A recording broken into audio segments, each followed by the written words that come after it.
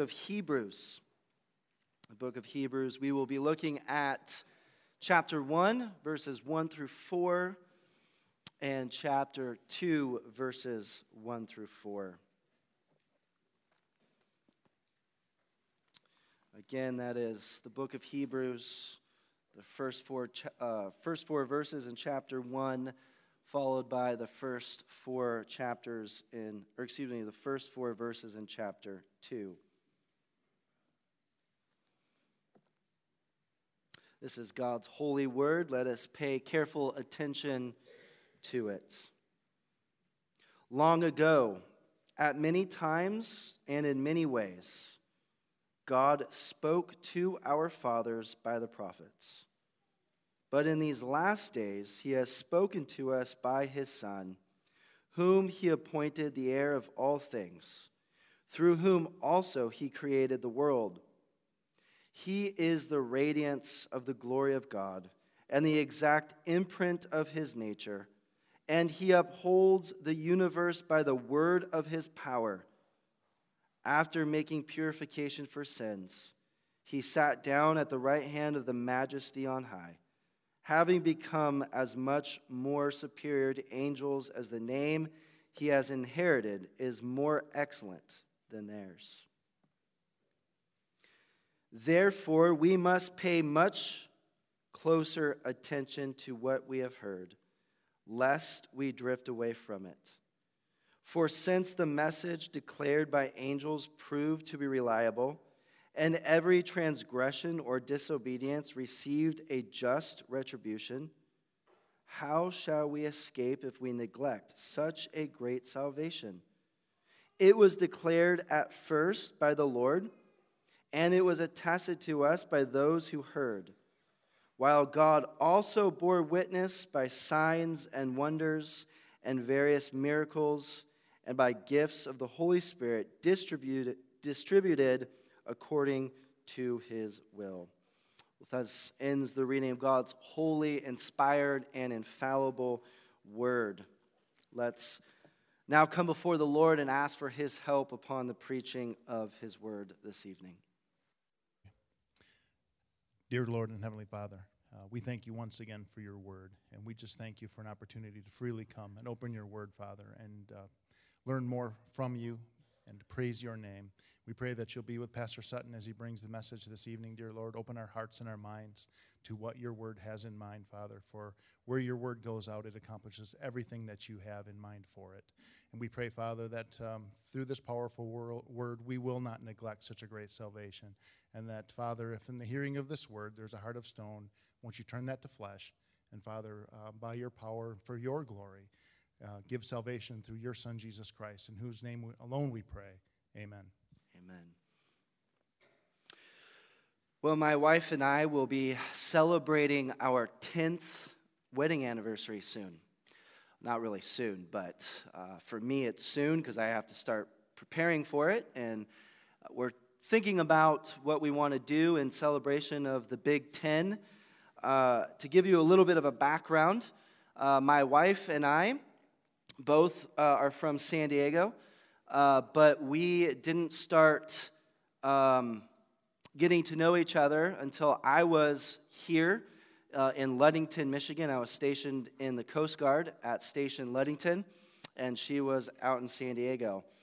And my wife and I, not married at that time, we began talking to each other on the phone, and then we moved to, we started texting, and then we moved to actually, phone call, hearing each other.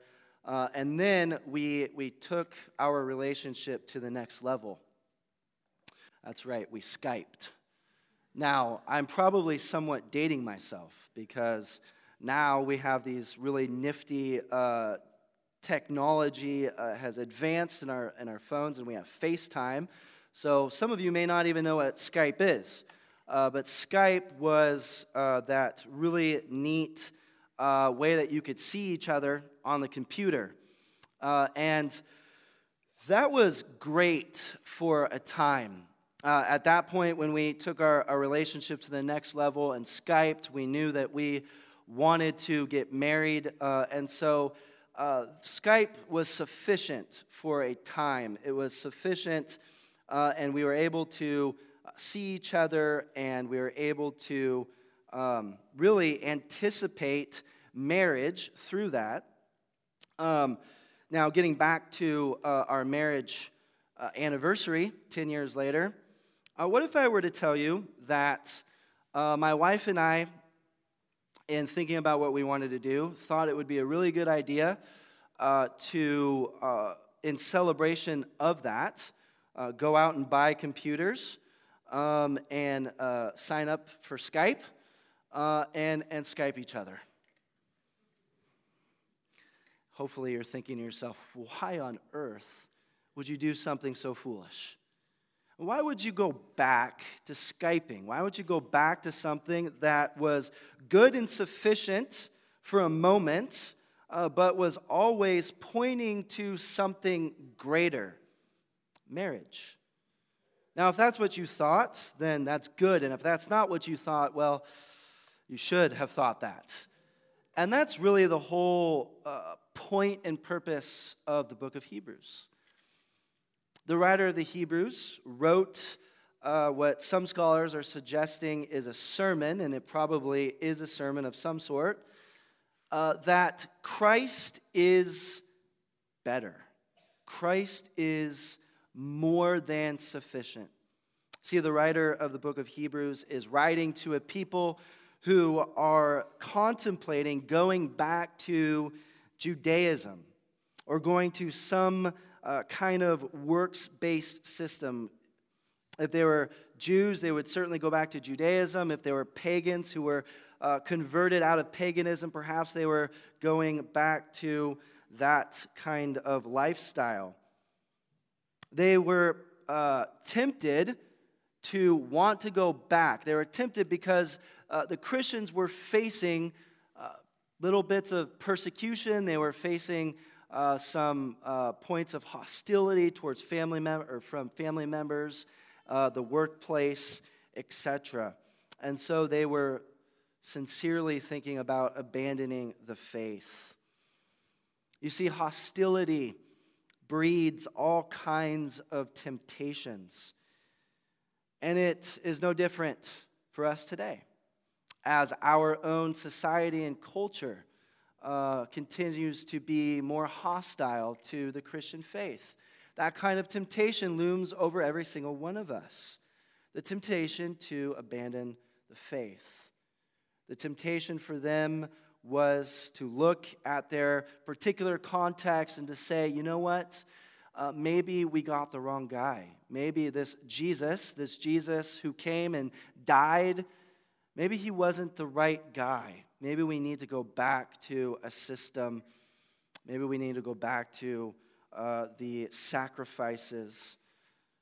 And the message of the writer of the Hebrews is simply, don't go back. Don't go back. Because Judaism was always to point you forward to Christ, the all-sufficient sacrifice, the great high priest, the Lord Jesus Christ. Well, that is a message that we desperately need in our own day, where again, that kind of temptation looms over us. The writer of this great letter, this sermon, writes to a people who need to be encouraged, but who also need to be admonished to keep moving forward, to keep their eyes of faith on Jesus, because Jesus is better. I've titled our sermon this evening, Christ or Chaos, because that's really the two options. And do we not see that right now unfolding before our very eyes in our own culture? Christ or chaos. But before we can come to say that Christ is better, before we can come to say that that the options are Christ or chaos, we need to be reminded of who Christ is. So for the remainder of our time this evening, I have 2 points for us to consider. The first is knowing Christ.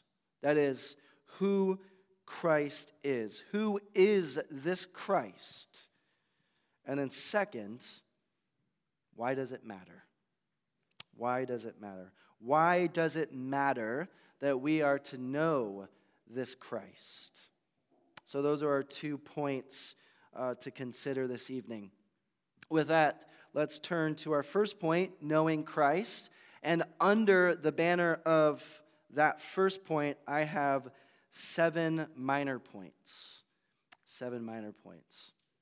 The first is that Christ is the content of Revelation. Christ is the content of Revelation.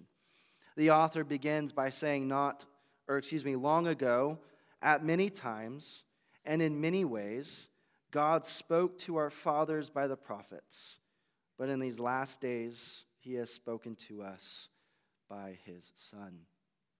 God the Father speaks to you and me through his Son, the Lord Jesus Christ. Christ is the content of Revelation. God speaks through Christ, and God speaks about Christ. That is to say, that God is not only the content of Revelation, from Genesis to Revelation, all of God's word speaks about Christ, but it's also to say that God the Father speaks through Christ as the mediator of Revelation. That is, Revelation comes through Christ, the eternal Word of God. Now, this helps us in certain apologetic contexts. I deal with the youth group, and I see a good amount of youth here tonight, and praise be to God. And one of the points that you may deal with non-believing people on the issue of homosexuality is this point that often is made that Jesus never spoke on homosexuality. He never speaks about it. Now, I would argue that when Jesus speaks about marriage being between one man and one woman, he indeed is speaking about homosexuality. Nevertheless, if he never mentioned anything about marriage, if he never mentions anything at all, we know that he does speak on homosexuality because he is in the Old Testament. He is the God of the Old Testament. Father, Son, Holy Spirit. That is, he was there during Sodom and Gomorrah. He was there when he gave his law. And the 7th commandment comes from the lips of Jesus, our eternal Savior, the eternal Word. So God speaks through Christ. He speaks about Christ. Our second point this evening our second point under the major point is that Christ is in charge of all things. Christ is the Son. Again, the writer says in verse 2, "But in these last days he has spoken to us by his Son, whom he appointed the heir of all things." Whom he appointed the heir of all things.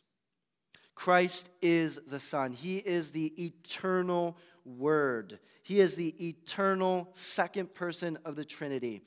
He upholds all things together by virtue of his divinity. And yet at the same time, the Father has given the Son, the eternal Word who became flesh, the eternal Word who became a man, who dwelled among us, who lived a perfect and obedient life, submitting himself to his Father's will, going to the cross for our sins, dying for our iniquities, being placed in the tomb, and 3 days later, raising for our justification. God the Father gave him the authority over all things. It is this man, Christ Jesus, to whom now has all authority over heaven and earth. He is the second and last Adam. The first Adam failed in his duty and task, his responsibility before God, but the second Adam obeyed God perfectly. And it is he who has been given all authority over heaven and earth. And it's on that basis, it's on that foundation that we as God's people are commissioned to go forward, discipling the nations, baptizing them in the name of the Father, Son, and Holy Spirit, and teaching them all that Christ has commanded from Genesis to Revelation, the entire Word of God. It's on his authority that the Father has given that we are to go forward as his ambassadors. So Christ is in charge of all things. Thirdly, Christ is the creator of the world. It is through him that he created the world. If you want to turn to Colossians chapter 1.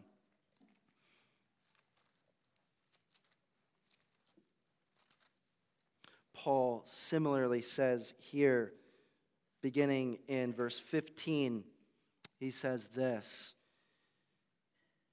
He is the image of the invisible God, the firstborn of all creation. For by him all things were created, in heaven and on earth, visible and invisible, whether thrones or dominions or rulers or authorities, all things were created through him and for him. And he is before all things, and in him all things hold together. And he is the head of the body, the church. He is the beginning, the firstborn from the dead, that in everything he might be preeminent. He might be supreme. Christ is the creator of the world. He is the one to whom creation comes into existence. Again, we read in Genesis 1 that God speaks from nothing, out of nothing, all of creation. And he does this through Christ, his eternal word. And yet, Christ is also the creator of the new creation. And that's what Paul says in in Colossians chapter 1. So Christ is the creator of the world. Fourth, Christ communicates the Father to us. He communicates the Father to us. Christ reveals the Father to us. He is the radiance of the glory of God and the exact imprint of his nature. You want to know the Father? You want to know who the Father is? You can only know the Father through the Son. You can only know who God is through Christ, his Son. Christ reveals the Father to us, and we can only know the Father through the Son, to whom the Son reveals. Next, Christ continues to hold all things together. Christ continues to hold all things together. He upholds the universe by the word of his power. Christ preserves all things. Christ keeps all things together. Literally, he holds the world in his grips. As the King of Kings and Lord of Lords, he carries us to our destined end. He carries us to our end goal that he preserves for us. Our Lord Jesus Christ. He is also crowned with all glory and might. He upholds the universe by the word of his power. After making purification for sins, he sat down at the right hand of the Majesty on high. He sat down. Brothers and sisters, don't let that go by you without being in awe over that. If you know your Bibles, you know that there were a great host of many priests who went before Jesus Christ. And if you know your Bibles, you know that not one of those priests ever dared to sit down at the right hand of God. Not one. Because they know they were able to confess what Isaiah confessed when he was before the throne of God, that he was a man of unclean lips. But this man, this one, sits at the right hand of the Majesty on high. Because this man is the unblemished, perfect, spotless Lamb of God who takes away the sins of the world. This one, the Father is pleased. This one is the one who died for you and me. This one is the one who purifies us so that we might stand righteous in his sight, clothed in the righteousness of Christ.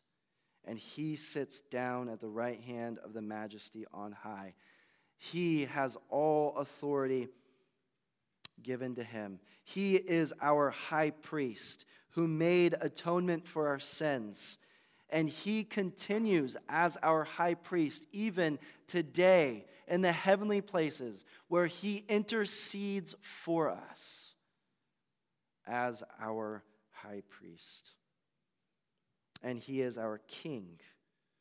He rules and reigns. He is not caught off guard by where we are today. He is not. And we can be comforted in that. As we look at our cultural landscape and the chaos and the mess that we're in, Christ is not caught off guard at all. And he is Lord over all of it. And we as his people can be comforted and assured in that reality. He is our great high priest and our almighty king, ruling and reigning over the world. And then under this heading, lastly, he is the commander of the heavenly host. He is the commander of the heavenly host.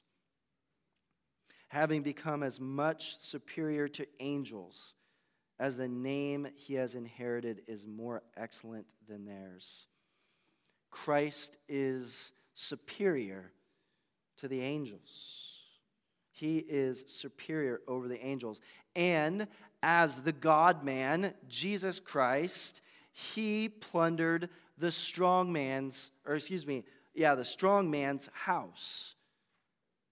That is to say, he took what was given to Satan as Satan's dominion for a while. Now that dominion belongs to Christ. Christ has full dominion over the world. Now, it's where we might think in this part of the sermon, what does all of this have to do with me? Why does this matter? Why specifically does the writer of the Hebrews here give us these points to start off in this letter? And so it's our second point, why it matters, that we turn to. Why do we need to know these things about Christ? Well, first, the writer of the Hebrews says that we must pay attention. We must pay attention. Therefore, we must pay much closer attention to what we have heard, lest we drift away from it. There are two terms here used for falling away, and both terms are nautical terms. Paying attention. This term used for paying attention is used for when a ship was coming into port. It would guide the ship so that the ship wouldn't hit any land or anything like that. They would be able to go into port and not collide or hit anything. I have 5 children, and they're at the ages where they love building Legos. And it's a fun age because I loved building Legos, and I like building them even now, today. But every time I build Legos with them, inevitably, going through, we miss a particular important, crucial part in the instructions. And usually we don't catch it until close to the very end, and we realize that was a pretty important piece of the puzzle that we needed. And we have to go all the way back and do it from scratch so that we get it right. And that's the kind of imagery here. This understanding of who Christ is given to us so that we would look to him and continue to walk in him, even when trials, tribulations, sufferings, whatever may come our way, happen. Another term is used here, the drifting away, lest we drift away from it. I was in the Coast Guard for about 14, 15 years, and we would oftentimes do drills, practice on the boat for emergencies. That way, when an emergency really does happen, we know what to do. We know how to react to it. And every single one of our emergencies, we had to do one thing prior to acting in that case. And that was, we had to rig the anchor. We had to rig the anchor because we had to be moored to something. We couldn't combat whatever was going on the boat if we were all over the place. We had to be moored and tethered down, and then we had to fight whatever emergency came our way. That, again, is the illustration. We must be moored. Christ is our anchor. Christ is the one who holds us. And we ought to contemplate him, especially when times are rough. To look to him, the author and perfecter of our faith, the Lord Jesus.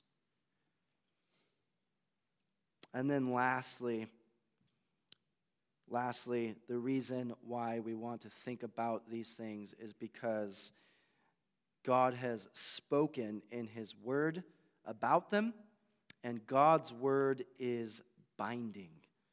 God's word is binding. We are held accountable to God's revelation. We are held accountable to these very things concerning the Lord Jesus. Listen to what the author says. He says, "For since this message declared by angels proved to be reliable, and every transgression or disobedience received a just retribution, how shall we escape if we neglect such a great salvation?" God's word gives us the revelation of Jesus Christ, and we are held accountable to it. And we cannot escape God's wrath if we neglect such a great salvation. And then listen to this chain of witnesses here. First, the Lord Jesus Christ bears witness. It was declared first by the Lord. It was attested to us by those who heard That is, the apostles. The apostles bore witness to the revelation. Christ himself bore witness. The apostles bore witness. And God bore witness by signs and wonders and various miracles, and by the gifts of his Holy Spirit, which were distributed according to his will. The Lord bears witness, the apostles bear witness, God himself bears witness, and he gives his seal of witness through his Holy Spirit. That is why we are to pay much closer attention to these words. Ligonier Ministries provides almost every year kind of a state of the church, how the church is doing on understanding God. They just did a recent one not too long ago, and I don't remember the exact percentages, but there are a good amount of quote-unquote evangelicals who affirm the Christian heresy of Arianism. Arianism was that ancient heresy that taught that Christ was created, that Christ was not the eternal Word of the Father. That's an alarming fact, that a substantial amount of professing believers do not hold to an essential tenet of the Christian faith. Beloved, that's what the writer of Hebrews does not want you to do, and that's why this message is so important. So that you don't drift away, so that you don't turn your back, so that you don't run to something else, because Jesus Christ is supreme. Jesus Christ is sufficient. He is sufficient for everything. For everything. So, just as it would have been foolish for my wife and I, or would be foolish for my wife and I, to celebrate our 10th wedding anniversary by Skyping each other, by going back to something that always was pointing us to something greater, so too would it be foolish for us to forsake Christ, to abandon him, to go back to something else. I do think that we are living in, at least for our context, some darker days. I think for a long time we've had it very good here in our nation. And I think that we are starting to see some very early trials coming our way. And there is going to be great temptation for us to think about whether or not Jesus is worth it. And the message of the author of this glorious sermon is the same message that we need today. He is worth it. He is sufficient. He is our King. He is our prophet. And he is our high priest. Let us keep our eyes upon him. Let's pray.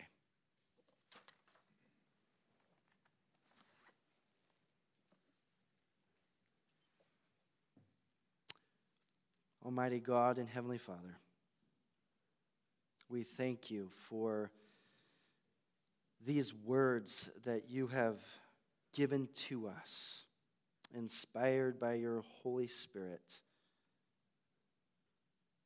These words that so richly expound the glories of Christ our Lord. Father, as we continue to go about our week, We ask that you would keep these words upon our lips, that you would keep them forged in our heart, and that we would contemplate Christ, that we would keep our eyes upon him.